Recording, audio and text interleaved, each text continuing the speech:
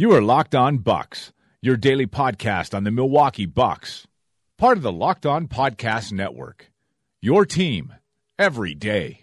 Backs him down. Giannis into the lane. Giannis spinning. Fading shot. Up. Good for Giannis at the buzzer. Bucks win it.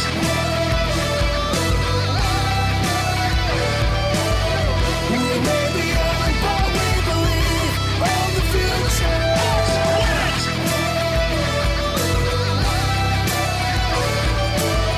We may be young, but we believe on the future.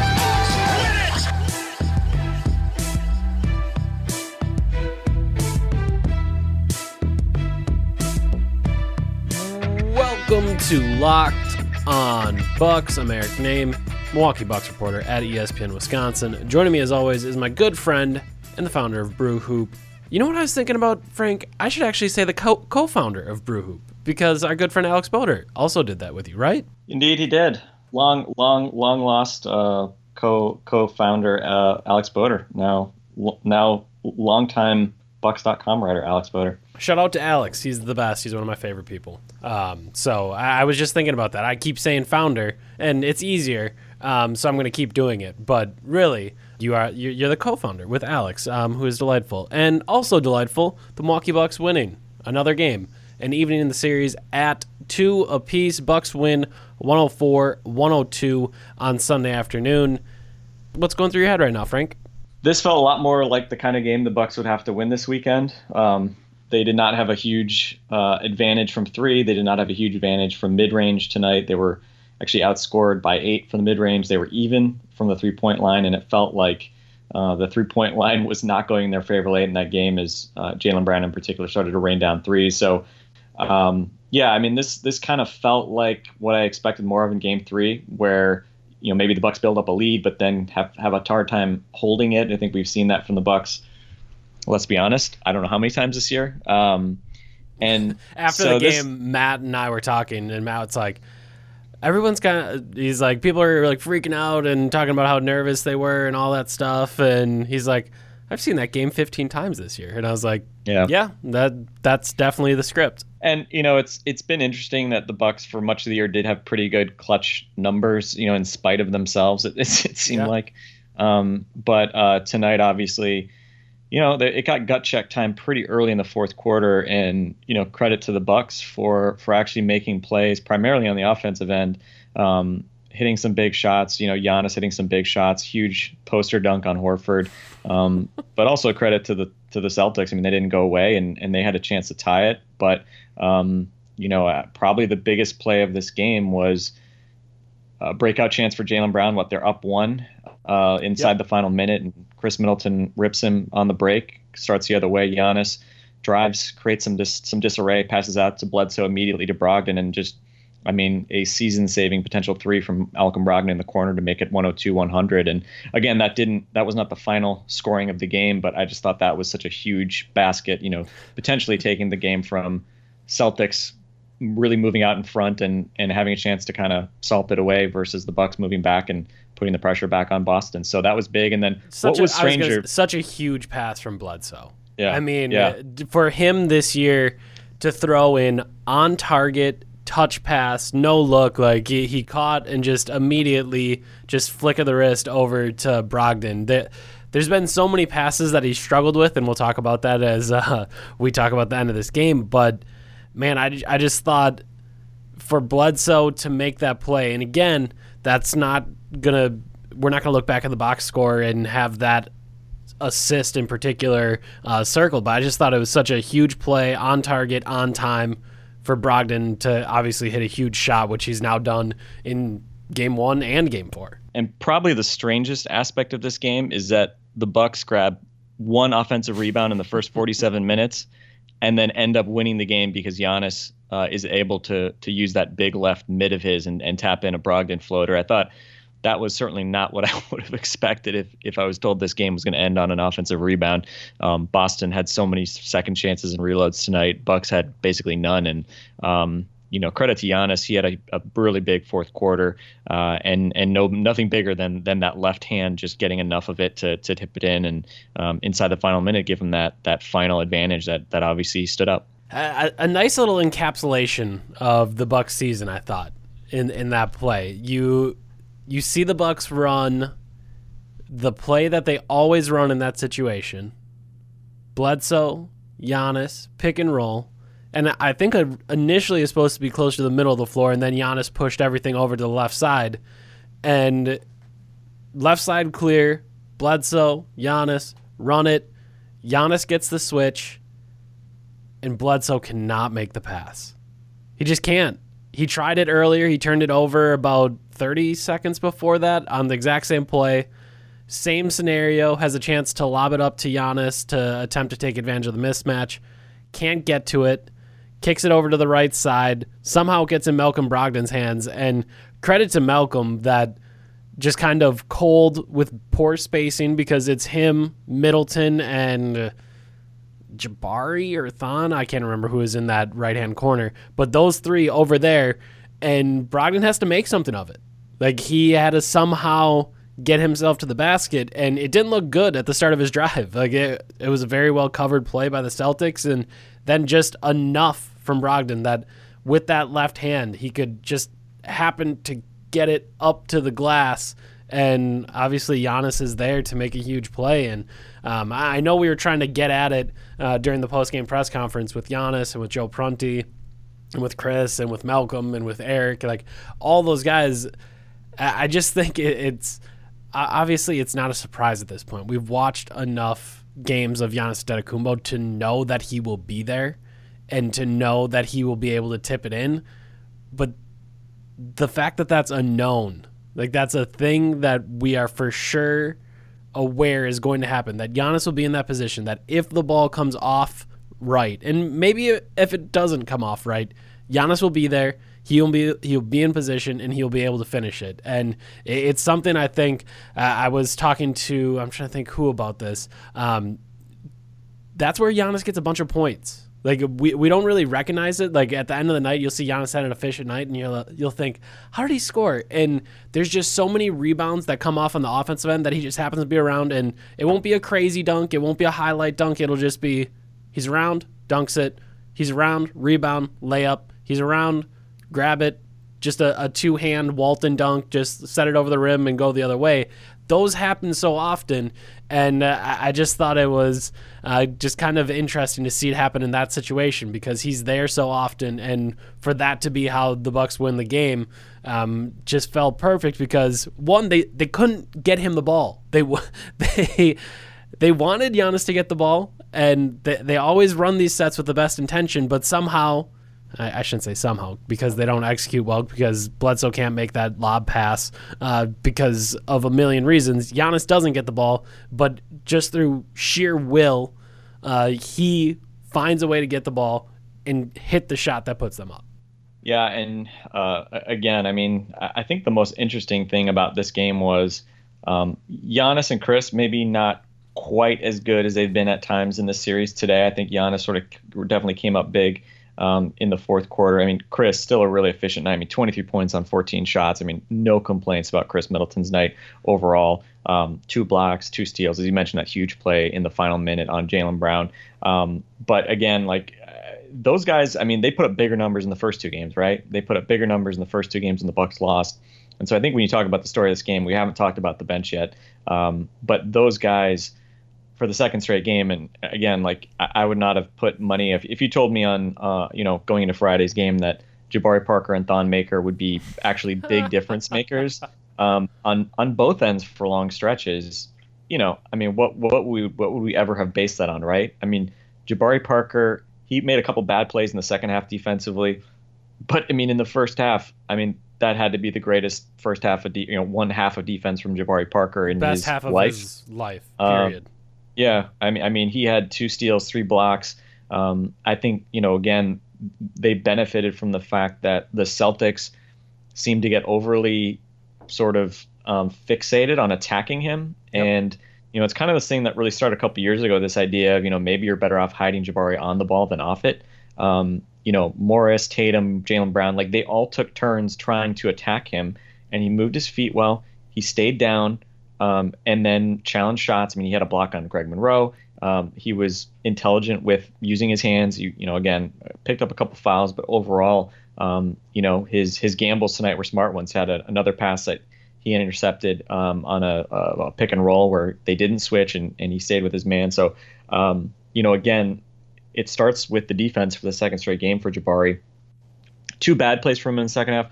Horford had that one like coast to coast dunk out of a dead ball where, I mean, the whole Bucks team was caught unaware, but Jabari, I don't think, saw anything. He was, I think, down in the paint, and when Thon got blown by, didn't even realize what was happening. And then in the fourth quarter, ball got tipped and kind of squirted out to the corner, and I forget if it was Rozier or who was out there, but Jabari just really didn't react at all and got an open look for a 3. But for the most part, again, Jabari kind of let the game come to him, got to the line, 6 free throw attempts tonight, hit 4, hits a couple threes tonight. His jumper was a little bit better tonight than it has been.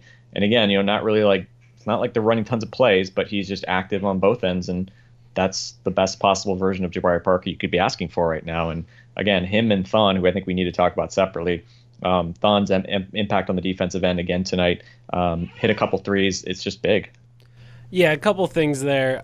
One, I think Jabari ends the second half with 1 point, maybe a rebound. Everything else in the first half, I didn't think it was quite as good in the second half, but I mean that first half was, like I said, the best half Jabari has played, and it's not close. Like I can't even think of another half to put on par with that one.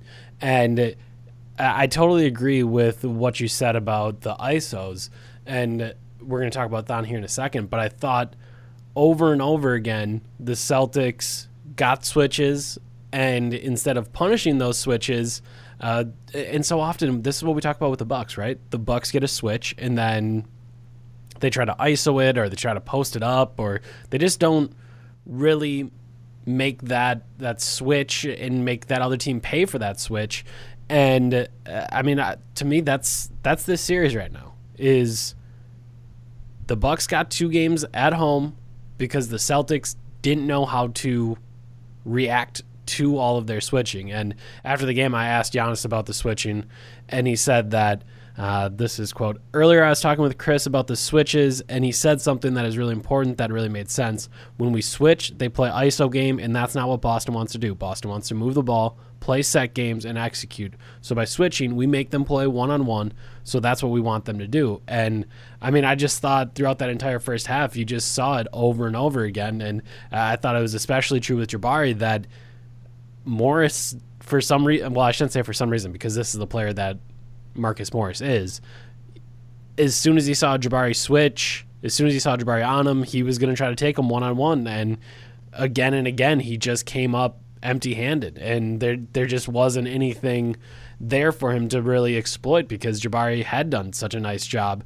And I thought similarly with Thon, a lot of times when they get the switch, it was, okay, let's ISO this guy. Well, Thon's pretty good at, if there's plenty of times that both of those guys have struggled, but on the ball isn't one of them. And I thought the big thing to me would be in Game 5 is, how does Brad Stevens and how do the Celtics force Thon and Jabari to play in space? Because that's when the struggles happen, right? That's when they don't execute a switch right. That's when they don't chase through a screen right. That's when they don't get to the right spot on a post-up. Like, all of those things happen when they have to play in space. But if they're on the ball, they both tend to be engaged, and they both tend to be able to move their feet and stay in front of guys, or in Thon's case, let them sneak by and then throw one off the glass. Like that, those are things that both those guys do. So I think that's going to be really interesting. But like you said, Jabari Parker, first half, I mean, I was a little bit concerned on one of the first couple possessions.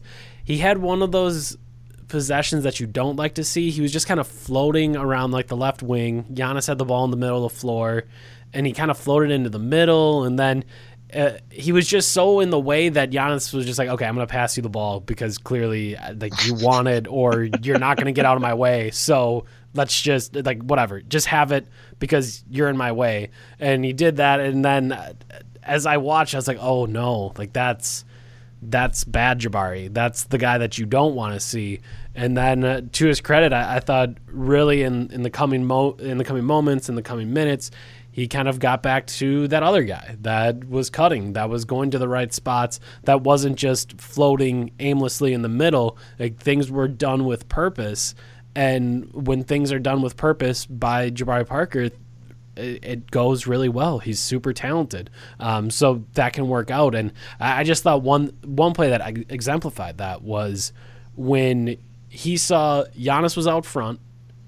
He was sort of trailing, but what he's done so often this year is when he's trailing, like, he'll just like kind of like hang back for that trailer three, or maybe just for a touch, like, and there's no purpose. And today he saw it at half court or so. He was kind of thinking about doing that, and then he just split right through the middle, ran as hard as he could.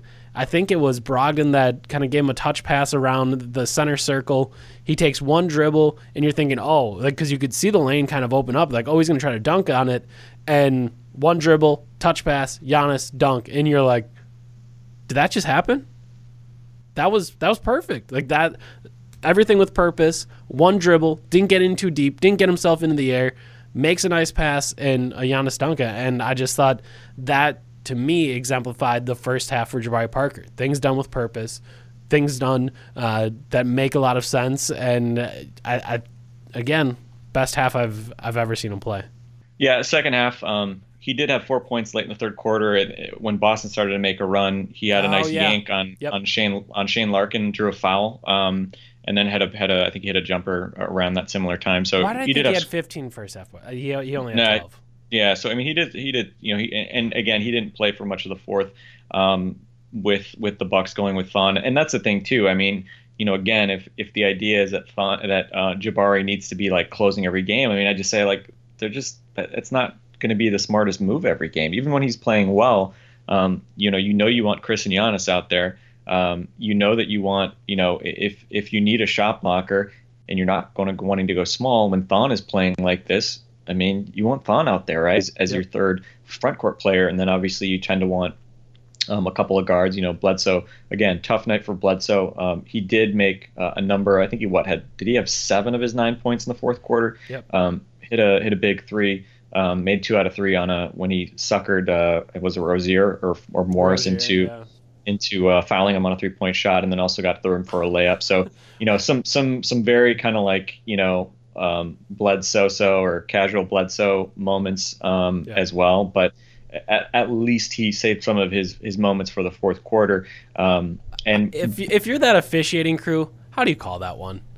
After swallowing your whistles for the entirety of the game, I was just shocked that they allowed the game to become so physical. And obviously you kind of saw the byproduct of that with Baines and Thon throwing each other down a couple times, and just generally physical play, which in a game 4 you're going to expect, right? Like 2-1, both teams know pretty much everything is on the line. Like, you're going to expect some of that, but man, I just thought they got to such an uncomfortable spot there where it just kind of became out of control. And I mean, you saw it in the final minute. Giannis goes up, he gets hit, no foul call. Celtics go the other way. Middleton gets a strip, and I mean, from my vantage point, it looked like he kind of got some body, and certainly in a game that had been called tighter, I think you see a foul called there. But instead, they let everyone play and just kind of move on. And I don't know. I thought that game got out of control and borderline dangerous as that game moved on, just because they weren't calling anything, and then when they were calling things, they were just kind of guessing at stuff. Which you're not saying you were surprised by the Bledsoe 3 though, right? And that was a clear foul, right? That was one of the few clear ones.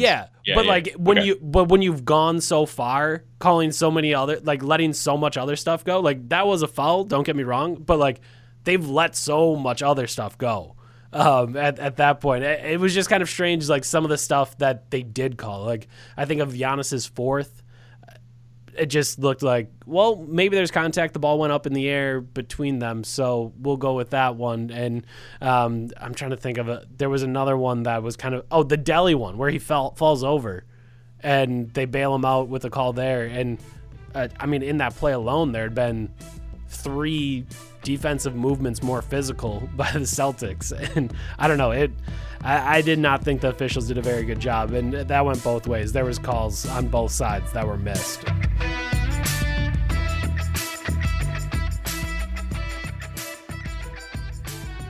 Yeah, and I mean, ultimately, Bucks had 3 more fouls today for the weekend. I think the differential was 51-36, I think, in terms of total fouls called over the weekend in favor of Boston. So again, Bucks, and some of that's probably, obviously Bucks not being smart, but certainly if Bill Simmons and company are going to act like the Celtics got screwed out of foul calls, I mean, give me a break, right? I mean, in that last quarter, Middleton clearly got his left arm ripped by Horford when he went up and should have had a layup, no call. Snell got his jersey pulled on a fast break that was one of a number of botched fast breaks the Bucks had. I just forgot about that play. Yeah, and I didn't see a replay on the Giannis that Giannis play, but just the way the ball came out of his hand. I think because one thing I always look at, and I would hope officials do something similar. Like when you see a defender slap down on the ball or slap down on a guy as he's going up, if the ball goes up in the air, the guy didn't get the ball. It's basic physics, right? Like if you hack down on a guy when he's going up for a shot and the ball continues to go upwards, that means you took away his hand, but you didn't hit the ball, right? And I'm surprised that you still see pretty regularly in games, guys will get fouls called on them when they kind of rip down and hit the ball down. But then sometimes, guys won't get called when they hit down on the ball and the ball goes up. It's like basic physics. I don't know. Like it seems like that's like a pretty easy kind of rule to follow. So yeah, I mean, I agree that there was definitely some stuff going both ways. But I agree. I mean, the officials really didn't have much of a hold on this game. We saw things boil over a couple times. What we saw Middleton and Morris get double text pretty early in the game for something that I didn't even really. I mean, it wasn't like a physical confrontation. I don't think it was. Morris was involved, so I assumed it occurred. Yeah, that's just a general rule for me. Like if Marcus Morris is around something and double technicals get called, it was probably warranted. Yeah, well, and you know what? Shout out to Chris Middleton for many things, but Middleton coming back after that second game, game 2, him and Morris go at it late. Middleton misses a couple free throws. Morris, had that comment after the game about sort of kind of tamping it down by saying, oh, me and Chris go way back, but then he adds that, oh, I've been kicking his ass since back in I was at Kansas and he was at A&M. So Marcus Morris trying to play that a game, and again, the Morris brothers are criminals. Some things they've been literal convicted criminals. of. Some things they've been convicted of, other things they haven't. But today and Friday, Marcus Morris was bad. I mean, today 14 shots, 13 points, 4 out of 14. The Bucks, can we maybe throw Joe Prenti some love for that last play call, because absolutely Brogdon switches and the last play of the game goes to Marcus Morris, defended by Chris Middleton, when Jaylen Brown and Jason Tatum had been cooking all fourth quarter, and the Bucks end up basically forcing a really difficult contested mid-range shot from Marcus Morris, who's been bad for 2 straight games. And again, Morris can make those shots, we know that, but you'd live with that shot any day. And again, the Bucks outfoxing the Celtics in a late game situation. So I wish I could talk to Sean Sweeney. Bucks assistants are always, and I mean NBA assistants in general are kind of off limits, but that was another time where there was a game earlier this year where Sweeney from the bench yelled something at Chris, and they switched the responsibilities that they had as the play was coming out. And then Chris kind of ran right into whatever they needed. I think he bumped into whoever was coming off a screen because he was waiting there for him because he had switched to that person and knew what action was coming.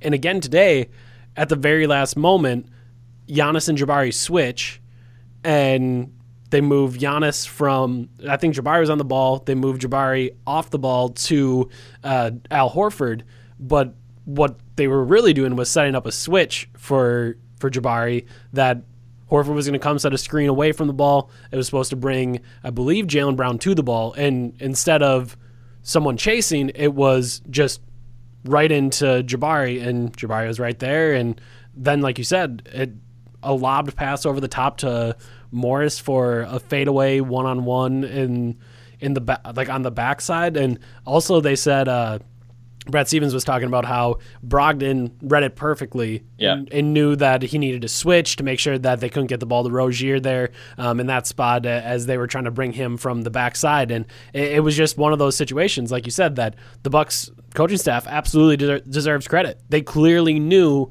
whether or not they knew the play, they knew the actions that the Celtics were looking for because they had scouted them well enough, and they just had an idea of what was going to happen. And again, then also kudos to the Bucks players for executing in that situation and making sure that they switched all those actions in the right way.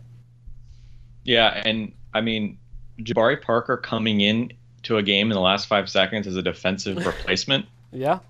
I mean, we've seen it all now, Frank. I wouldn't have done that, but you know, you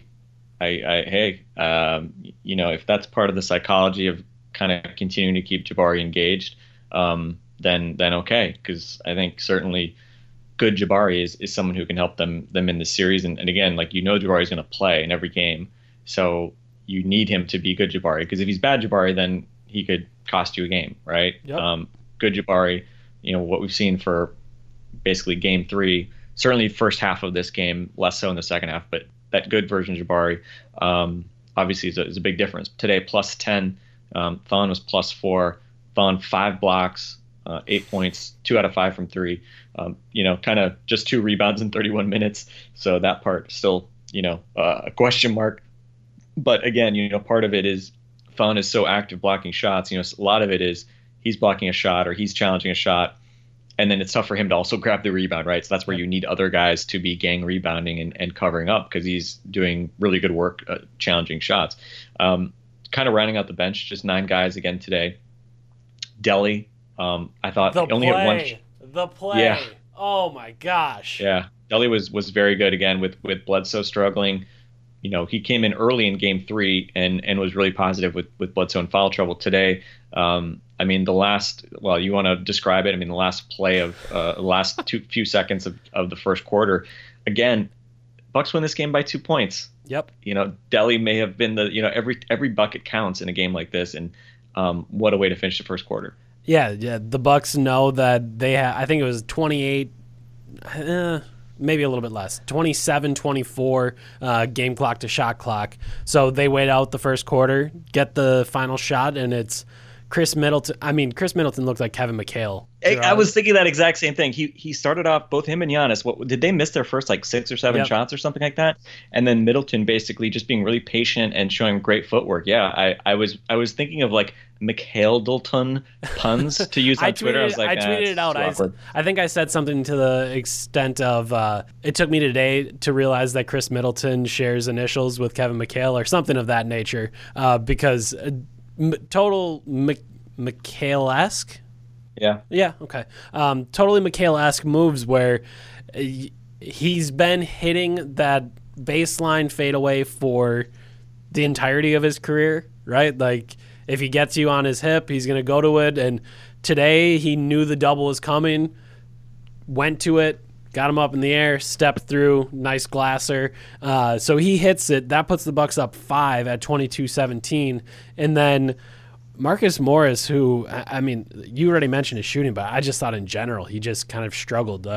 He certainly knows how to get people going because he's Marcus Morris, but I just thought he struggled, and he rolls the ball out, and Delly saw it coming and somehow manages to pick it up off the ground and in one motion throw up a finger roll. He had to release it 4 feet in the air. Like, it was definitely below his shoulders because he had a swoop, grab, and float, and just threw it up. Glass, good. Bucks go up 24-17. And it was a huge play. Like, there's really there's no two ways about it. And you look also 4 assists for Delly today. Not the team leader. Giannis had 5, Bledsoe had 5, but 4 assists in 17 minutes 4 points, 3 rebounds, a steal. That's going to do it. Like that, you can't get a much better contribution from Delly because he's not a guy that's going to score a bunch of points. But again, you saw, I tweeted out, the chemistry between him and Giannis is just ludicrous, and it's so crazy that that's the only thing that pick and roll has going for it. That's it. Like, Delly's not quick enough to get by anyone. Delly is not going to shoot it off the three because of his revolutionary war musket release. Like, that's not going to happen. So the only thing that can happen is Delly can probe and maybe possibly get a guy on his hip and then somehow find Giannis. And it's literally just up to those two guys to kind of know the angles and know the spacing and know how they're going to do it. We saw Giannis delay his roll a little bit today and get a basket that way from Delly. And I don't know, it's funny to me that it keeps happening, that Delly is just able to get the most out of someone that's such a great player. And again, most of that can go to Giannis. I totally am okay with that. That credit can go to Giannis, but he has better pick and roll chemistry than Bledsoe does. And he's half as talented as Eric Bledsoe. Like, I don't even know. Yeah, I mean, the flip side is Delly's never going to score himself, right? So it's dependent on other guys doing stuff, whereas Bledsoe can actually get to the rim. Although I don't feel like he gets to the rim necessarily that much out of pick and rolls per se. And tonight it was just, Bledsoe starts that. I think it was start of the fourth quarter. He has a little floater, rim out. He has a three, or I think it was Jabari had a three that kind of like rattled all over the place and nearly bounced in anyway. That doesn't go in. It was tough to watch because the Bucks were continuing to make good shots. And overall, I mean, you look at this game, 104-102 doesn't seem like a big scoring day, but both teams, 117 offensive rating for the Bucks, 114 for the Celtics. I mean, these were good offensive performances. And interestingly, Boston only shoots 41%, but they didn't turn the ball over, and they got a ton of offensive rebounds, 16 offensive rebounds. Bucks get no offensive rebounds, shoot 52%. Once again, the Bucks shooting the lights out for the fourth straight game, basically. And then, thankfully, the Bucks also did not turn the ball over, only 10 team turnovers for the night. And again, the Celtics did have a 16-6 advantage in points off turnovers. But I thought in general, obviously, both teams took care of the ball pretty well. And, again, Bucks do get a 12-6 lead in fast break points. And again, slower paced game than maybe you'd normally see, a bit more grinded out, especially in that fourth quarter when things got tight. Again, I mean, a lot of Boston's comeback was just guys making shots. I don't know if it was necessarily like bad defense for much of that time. It was interesting. I thought we saw a lot less switching in the second half maybe than we had previously. I think there was a couple switches where Bledsoe switched and got taken advantage of. I don't know if it was Morris both times, but they were able to take advantage of Bledsoe a couple times. But still, I thought really, I talked about it last time, I thought maybe this game we'd see, if the Bucks switched a lot, that we'd see Horford and Monroe in particular, like try to pound the Bucks more in mismatches. And once again, really wasn't the case. Like, to the extent the Bucks switched, really didn't hurt them that much. And, Horford, just 8 shots, 13 points in 37 minutes. I was happy to see him not as aggressive as I think he could have been. And very interesting, Stevens just didn't play Monroe. He played him 5 minutes. It was -8. I think that was in the first half when the Bucks kind of made their run. And I don't know if we saw Monroe at all in the second half. So certainly the Bucks were able to take advantage of that. Baines was better, 11 rebounds, including 5 offensive, had 9 points, and again hurting the Bucks on the offensive glass. But overall, the Celtics big men really didn't take advantage of all those, of their talent advantage, I'd say, especially with Horford and Monroe. And again, some of that has to go back to Thon Maker, who once again was terrifically energetic, and in 31 minutes, again, not a lot of rebounds, but 5 more blocks. I still swear I don't know how he didn't have 7 or 8 blocks in the last game. But I think the only thing more impressive than Thon showing up after basically not playing much for a while and having that huge game Friday is the fact that he follows it up again on Sunday with yet another terrific performance. So again, can't say enough about Thon and how much he's changed the game. And once again, kind of begging the question, do you consider putting him in as a starter? Because again, Zeller only plays 11 minutes. The Bucks did have a period, I think it was in the second quarter, and it wasn't really as noticeable because the Bucks were winning, but they did go to Giannis at center when Horford was the only big man. But overall, it'll be interesting to see how they continue to manage that, because who knows when Henson is back. And again, I get guys want to be tough and everything in the playoffs and fight through stuff, but I don't want John Henson at 75% in a playoff game. Like, if you're healthy, that's one thing. But again, if Henson is not 100%, then I think it's right that he's sitting out and, not risking anything. I don't want guys playing hurt when, you're kind of a marginal guy to begin with. And he was solid in the first 2 games, but obviously, you can only imagine, what happens if he doesn't get hurt, right? Do we even see Thon Maker in this series if he doesn't get hurt? I know Marcus Johnson kind of hinted at before Game 3 that Thon was ready and was going to play some role in Game 3, and that might have been part of the kind of shakeup that Prunty might have thought he needed. But again, obviously, kind of the way things have worked out with the way that bench has come through and actually been a plus after being such a downer in the first 2 games. That's been big, because we saw in the first 2 games, Giannis and Chris by themselves, very difficult to beat any team when they get no help at all. Especially a team like Boston that, again, they do have talent, right? We don't want to, as much as we say the Bucks have more talent than the Celtics, again, like when they realize it, especially Brown and Tatum, when those guys are playing at a high level, obviously this can be a very dangerous Celtics team. And again, if you're the Bucks, you just are thankful that, you were able to kind of keep your composure down the stretch and make enough plays to win. I think we might be at a spot where both of these teams are out of adjustments. They're and I say that knowing that I'm going to be wrong. And in Game 5, the Abdel Nader is going to come on the floor and do something great. Like, I understand that. So let me say that. And again, maybe Marcus Smart comes back. Maybe that could be what flips this for the Celtics. But it just felt like today you mentioned, okay, well, the Bucks weren't switching maybe quite as much as they were in Game 3.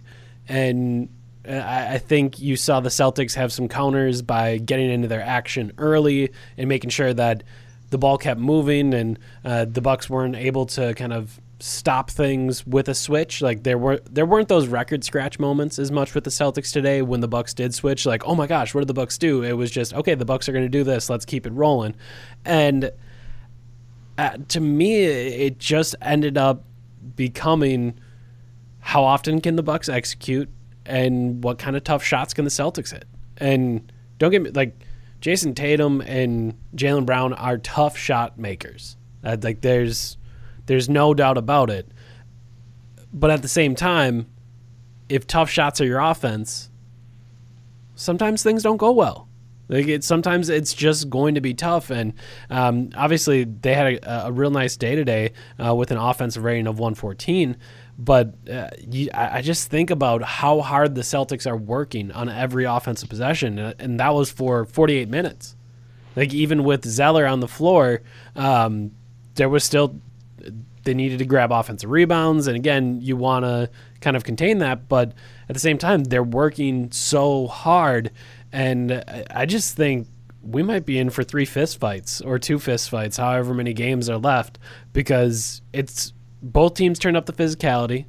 The Bucks did it in Game 3. Celtics responded here in Game 4, and I thought early in the game that might be a concern because the Celtics did look like they were kind of lording over the Bucks with their physicality, but the Bucks answered the call and played just as physical. And I don't know, this is shaping up to be a really interesting series because everyone has to kind of figure out their roles. And talking to Thon after the game, he had said, like, yeah, of course I knew they were going to be more physical. Like, they weren't just going to let me have the impact that I had last game. And yeah, I understand that they're going to try to stretch me out more when I switch and try to stretch out our defense more and try to do all those things. But we knew those things were going to be likely adjustments and counters for them. So we just knew that we needed to keep executing and keep fighting. And I don't know, we found ourselves in an interesting spot where I think Thon Maker going forward is guaranteed certainly 25 minutes, maybe 30 minutes each of these nights the rest of the way, as long as he can avoid foul trouble.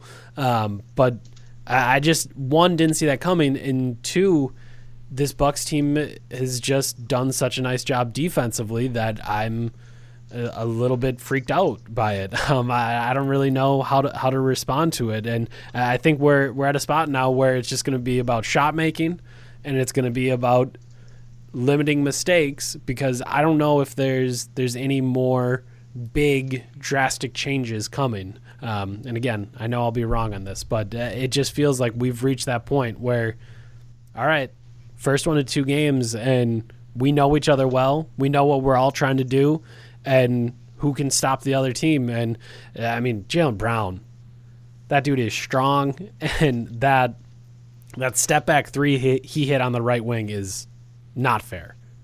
Like, you shouldn't be able to be that strong and play through guys the way that you can, and then hit a between the legs step back 3. Like, this is gonna be fun, Frank. Like, we're officially at that point, and again, maybe it's sad that for me to say that this series is gonna be fun. The Celtics need to lose all their good players and have this moment, but I think we're in that spot. This is gonna be fun the rest of the way.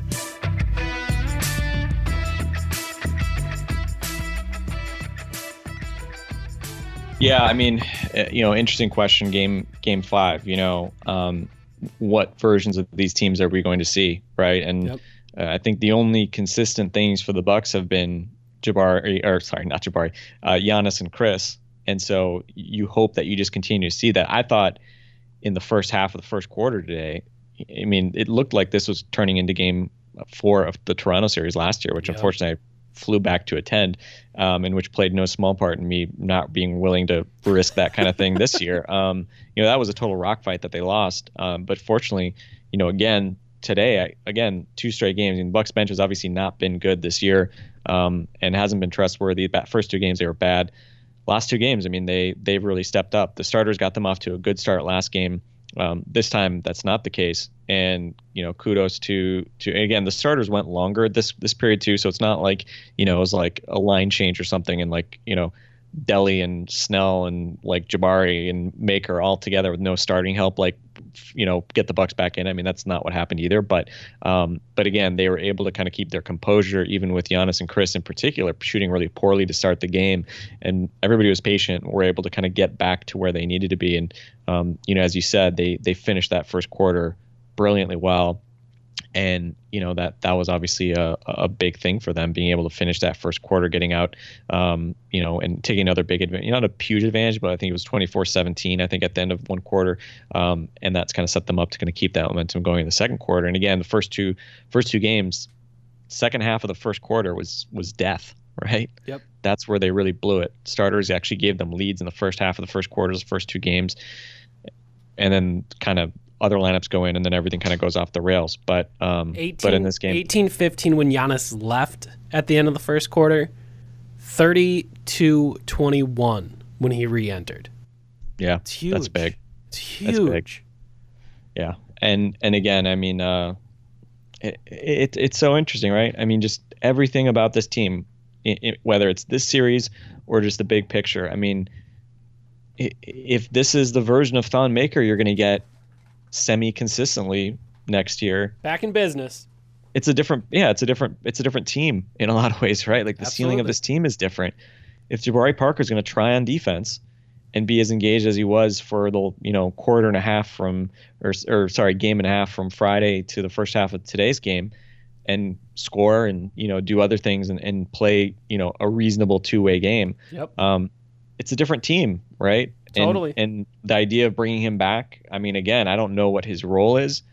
I still don't feel like he really necessarily makes sense as a starter. And I think Brogdon's a good example of why it's hard to put any other kind of like offense first guy in the starting 5. Everybody wants to always bench Snell, but Brogdon didn't really do anything offensively, in Friday's game. I mean, he was 2 out of 8. Yep. And today as well, I mean, today was a good example, I think, why Brogdon makes a lot more sense to finish than start. Because I think late in games when kind of the offense bogs down, like having that guy who maybe isn't going to be used as much, but late in the clock can actually like create a shot and actually do something with the ball, versus Snell, who's obviously much more a spot up guy.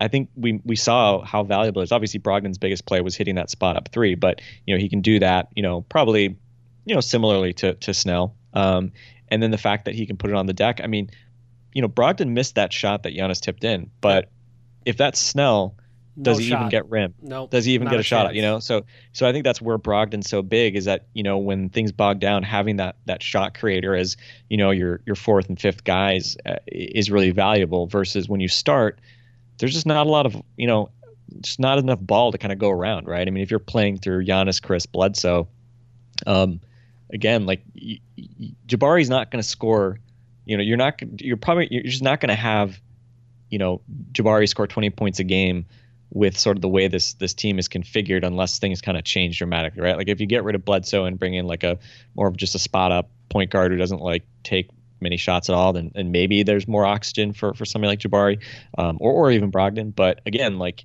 tonight they scored really efficiently, but to kind of get enough touches for everybody, you have to kind of stagger it. And Jabari coming off the bench, I think the last two games, I mean, to me, the last two games have been a great argument for why Jabari off the bench is maybe his best role on this team, right? It hasn't said like, oh, that's why they need to figure out a way to get Jabari to start. The last couple of games have been the example of why, maybe that's the best way to do it. Just load up and have a stronger second unit with an engaged Jabari Parker. But again, that's a tough question for this summer too. What is Jabari Parker's ultimate destiny on this team? And, is there another team where he can potentially have a bigger role, a more appealing role, or whatever it might be. So anyway, whatever, we'll have plenty of time to talk about that. But at least in the short term, things have suddenly turned, and, it doesn't seem quite as dire to figure out, Jabari Parker's long-term future, because there actually is a short term to worry about as well. I think that's a really interesting point, because so Giannis gets that insane dunk on Horford, right? And the guy that passed him the ball was Middleton. And as I was watching that, I told Jack Maloney, Danny Cunningham, the guys that I sit next to at the game, I said, as Middleton was throwing that pass, all I could think was, man, I really don't know if I want to see Middleton not have the ball in his hands at this moment. Just because he's shooting over 60% from the field, over 60% from three in this series, and he had just hit a shot, and he was kind of, finding his rhythm, and that was to Giannis. Like, I was like, oh, man, I don't know if I want to see him make that pass. And that was a pass to Giannis, which is obviously a great thing. Giannis should get the ball in attack. But then you also are adding whoever that third person is on a game like this when things are going right. Do you want them to have the ball? I don't. Giannis and Chris, you guys keep the ball. You guys have been the steady forces throughout this entire series. It should be your ball. It should be your game. And I don't know, like, just as you were saying that, I started to imagine in my head, like, what if Jabari Parker was also out on the floor there, and Jabari Parker maybe had something going? Like, how do you try to get those shots for everyone? How do you try to make everything work?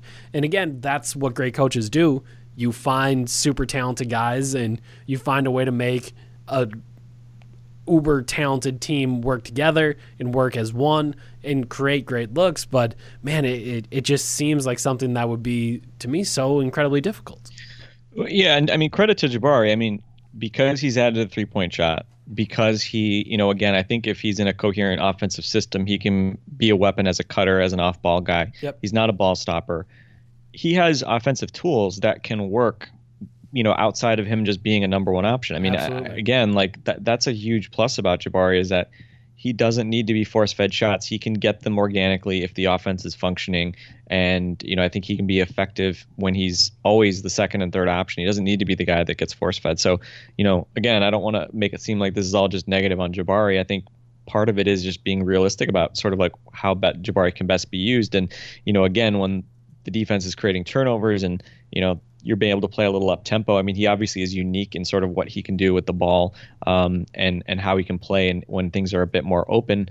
But and again, I think that's one of those interesting things that you have to figure out. And again, like if Jabari's fate as a player is to be a 15 point per game high efficiency guy averaging 25 minutes per game as a sixth man, I don't know. It's interesting. I think the kind of, people who are very pro Jabari, I don't think it's like nobody wants to maybe acknowledge that might be kind of his best use on a good team.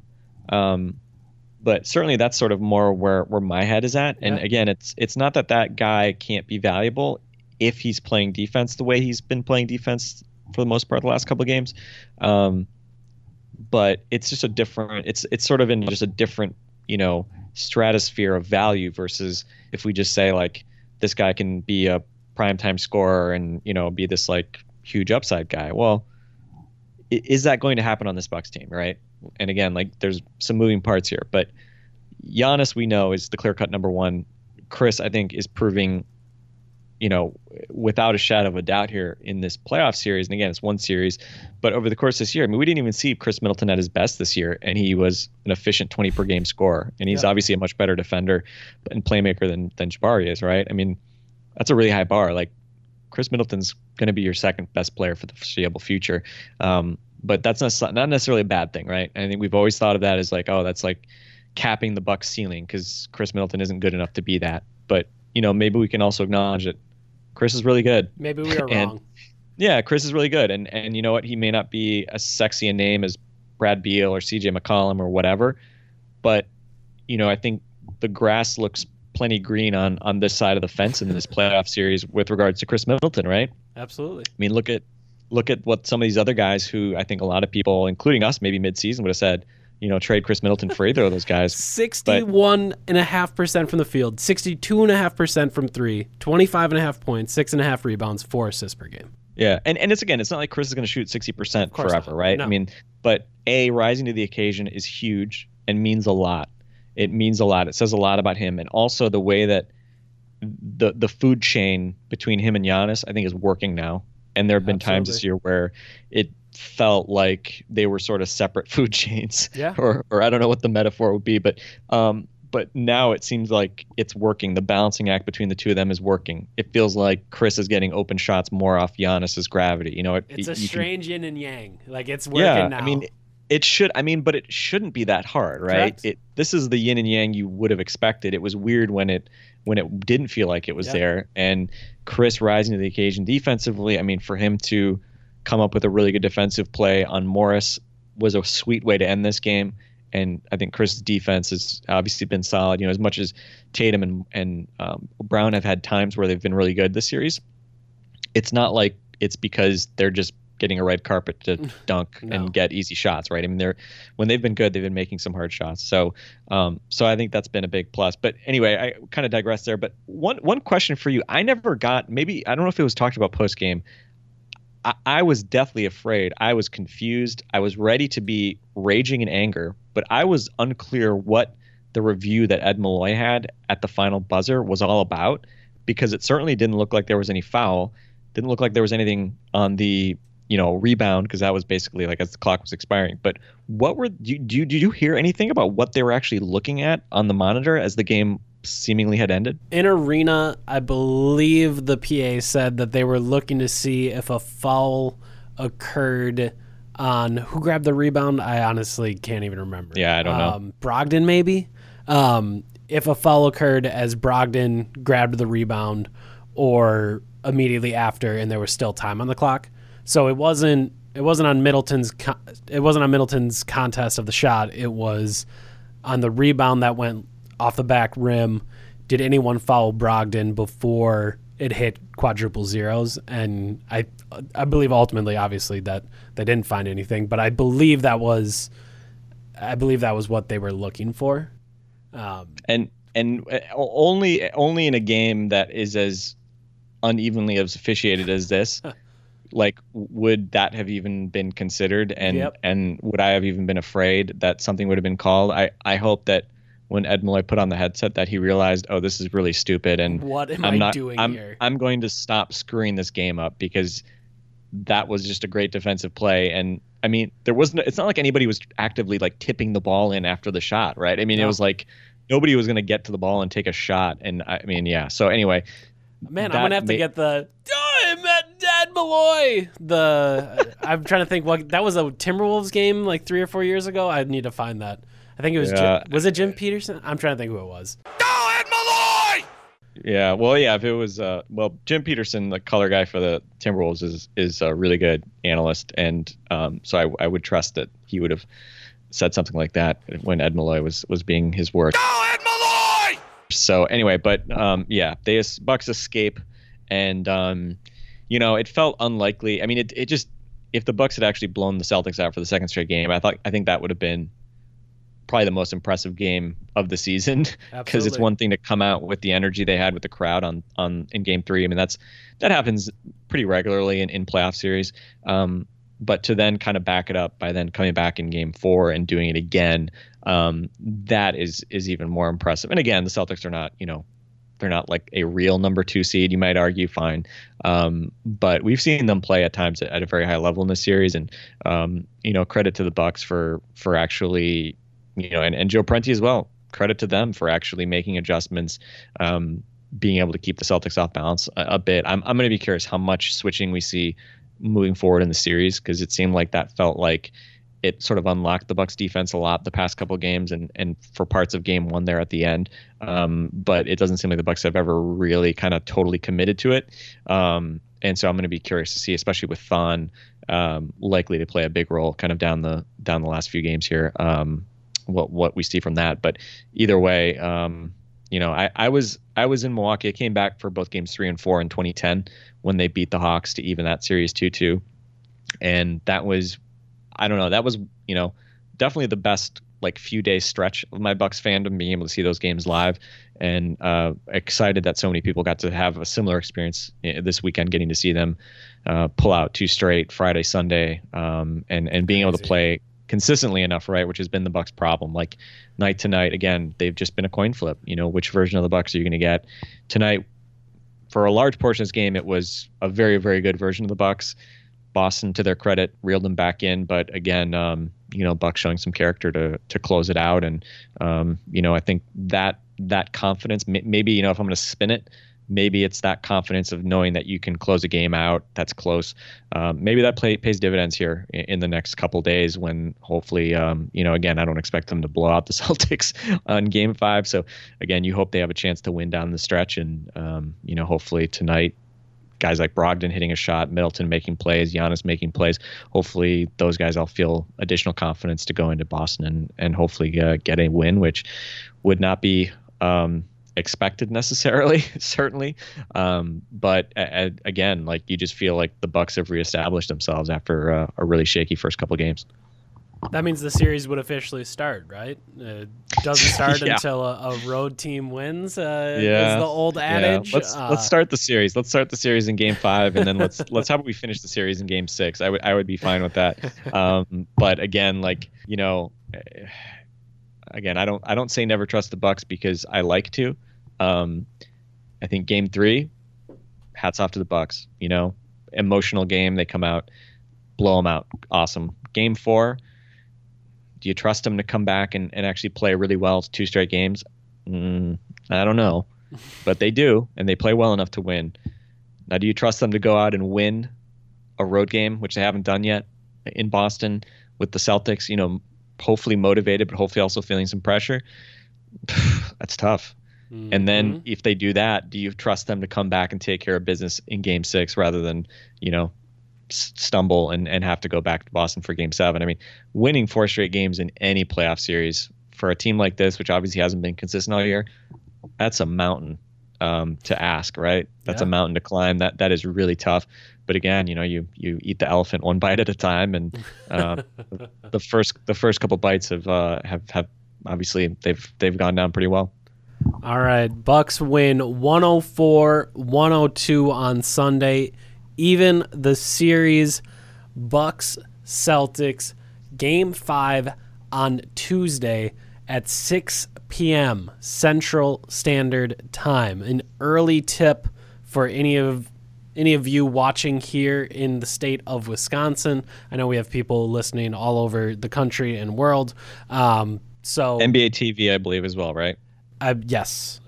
So again, that can be somewhat difficult, but I'm sure there are more than enough bars in the Milwaukee metro area or in your area, wherever you are listening to this podcast, that you can find NBA TV if you don't have it at your home. So go ahead, enjoy the game. Have a good time with it. Bucks win 104-102. Giannis and Chris, solid again. Jabari Parker, best half of his entire life in the first half. And then Thon Maker, another huge game for him, 8 points, 5 blocks. I think I tweeted it out, the first player to have 5 blocks in back-to-back games since DeAndre Jordan in 2014. So it's been a little while, and it's a big time for Thon to do it. So we will break it all down again tomorrow, get you ready for Game 5 against the Celtics. For Frank Madden, I'm Eric Name. This has been... But by the way, one additional ad. I'm looking at the schedule. It looks like Game 5 will be on FS Wisconsin. So nice. You will not need NBA TV, and I'll be jealous of all of you that they get to hear. I assume Jim Paschke and Marcus calling the game. I will be jealous of all of you that get to hear that. All right. For Frank Madden, I'm Eric Name. This has been Locked On Bucks. We will talk to you tomorrow.